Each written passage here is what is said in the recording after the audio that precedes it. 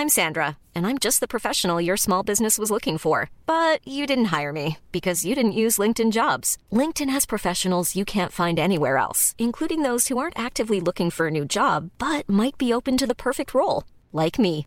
In a given month, over 70% of LinkedIn users don't visit other leading job sites. So if you're not looking on LinkedIn, you'll miss out on great candidates like Sandra. Start hiring professionals like a professional. Post your free job on linkedin.com/people today. Even on a budget, quality is non-negotiable. That's why Quince is the place to score high-end essentials at 50 to 80% less than similar brands. Get your hands on buttery soft cashmere sweaters from just $60, Italian leather jackets, and so much more. And the best part about Quince, they exclusively partner with factories committed to safe, ethical, and responsible manufacturing. Elevate your style without the elevated price tag with Quince. Go to quince.com/upgrade for free shipping and 365-day returns.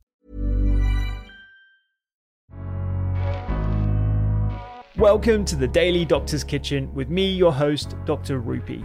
I'm a medical doctor, cookbook author, podcaster, and studying for a master's in nutritional medicine. The Daily Doctor's Kitchen is a series of bite-sized nuggets of information, all to do with food, nutrition, healthy living, to allow you to live your best life.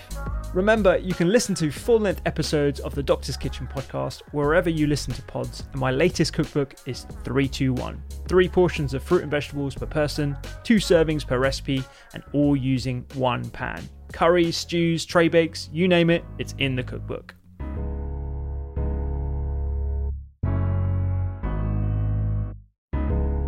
I had a conversation with another person I'm a huge fan of called George Monbiot, who you may have heard of. He's a prolific writer. He's writes for The Guardian, a whole bunch of other portals. And we talked about how we can harness intrinsic values of human kindness to foster a better well-being society, and how what we're witnessing over the last couple of months is better cooperation, which is it's hardwired in our neurobiology, and there's a lot of evidence for this as well. And what we need is a structure, a political structure, that essentially emphasizes this and encourages this via a number of different means. The prevailing political narrative of being an individual and rising to the top through by any means necessary is actually something that is is the antithesis of what our evolutionary history is. Putting it this way, we wouldn't have survived in the wilderness had it not been for the cooperation within communities. We would have looked after each other's children. We would have hunted and gathered together as a community. We would have moved according to the seasons as well as a unit. And we would have had to protect ourselves from predators on an ongoing basis. And that's something you can't do as an individual. So the notion of individualism it doesn't really strike a chord with how we are evolutionarily adapted. And in the context of our evolution, we are but a fraction over the last 10,000 years. We've developed over hundreds of thousands. So this is something that breeds inequality, and I think we can be better humans and healthier humans as well if we change the constructs of our society using that. And I'd highly encourage you listen to that podcast when it comes out.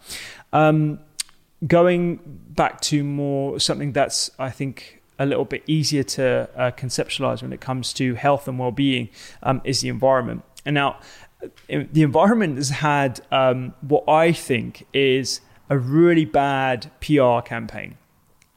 The climate change, global warming, call it what you will, even though it is so catastrophic, which is what something could happen over the next 10, 20 years, even though we've witnessed what it's like to see forests burning for months on end, it lacks immediacy to how our lives are on a daily basis. I'm sat here in my kitchen, I can get food from the supermarket, it doesn't affect me.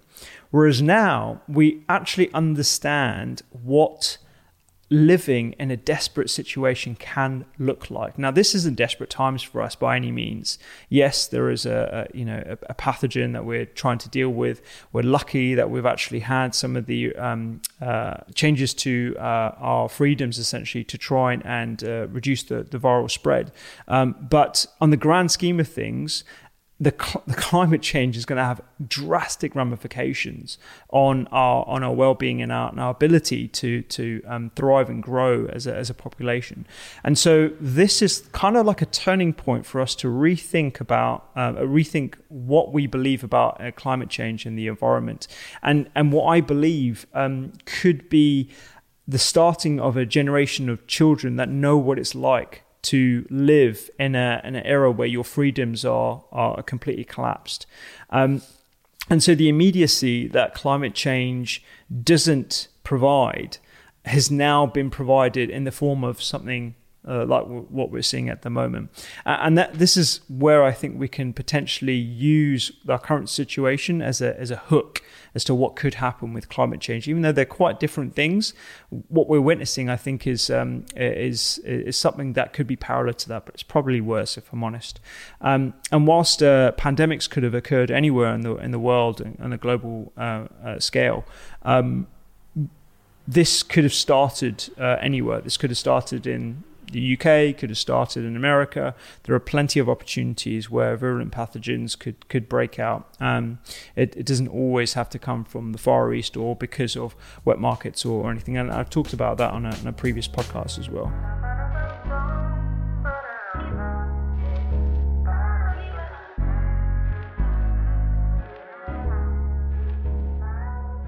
I hope you enjoyed today's Daily Doctor's Kitchen. The Doctor's Kitchen podcast is where I discuss multiple topics around nutrition, medicine, and well-being with experts and researchers from around the globe, so do go check it out.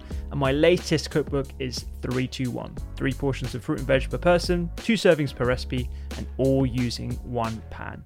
Find me on social media at doctors_kitchen and sign up for recipes every week at thedoctorskitchen.com. I'm Dr. Rupy. Have a beautiful day.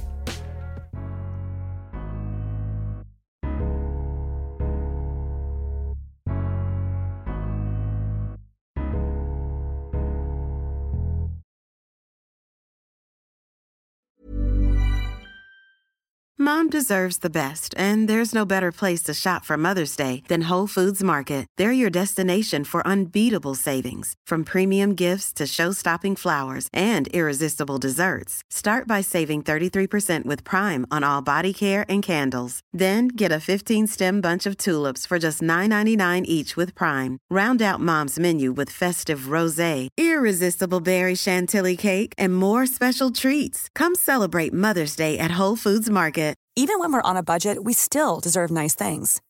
Quince is a place to scoop up stunning high-end goods for 50 to 80% less than similar brands. They have buttery soft cashmere sweaters starting at $50, luxurious Italian leather bags, and so much more. Plus, Quince only works with factories that use safe, ethical, and responsible manufacturing. Get the high-end goods you'll love without the high price tag with Quince. Go to quince.com/style for free shipping and 365-day returns.